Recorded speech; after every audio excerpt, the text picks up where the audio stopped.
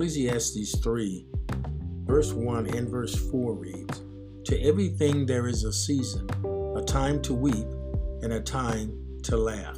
I'm reading this morning from a devotional called The Word for You Today, and you can get more of these inspirational devotions at wordforyou.com. Sorrow comes to us in many forms.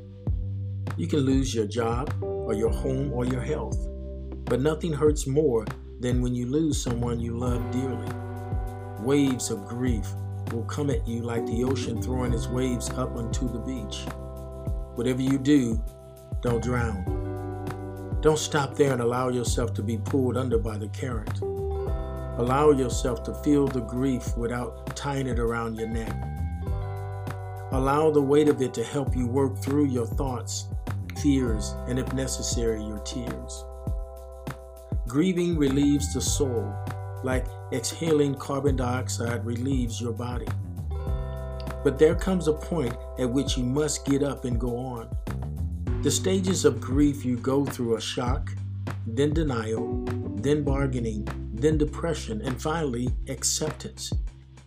David said, "Yea, though I walk through the valley of the shadow of death, I will fear no evil, for you are with me. Your rod and your staff of protection, they comfort me." Psalm 23, verse 4. When you get through this valley, you will be able to look back with more gratitude and less grief. Instead of focusing on what you have lost, you will be thankful for what you have left. And don't be afraid to indulge in those rare moments of laughter that come even in the face of heartbreak. Laughter medicates the soul and alleviates the tension of those times. It requires us to step outside of our present pain and adjust our focus.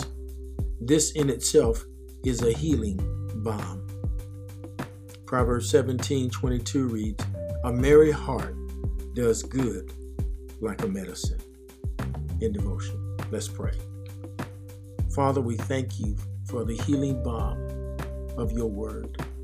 We thank you, Father, for bringing us by your Spirit through the process of grief.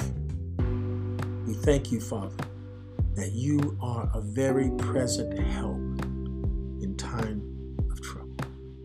And so, Father, we rejoice in you.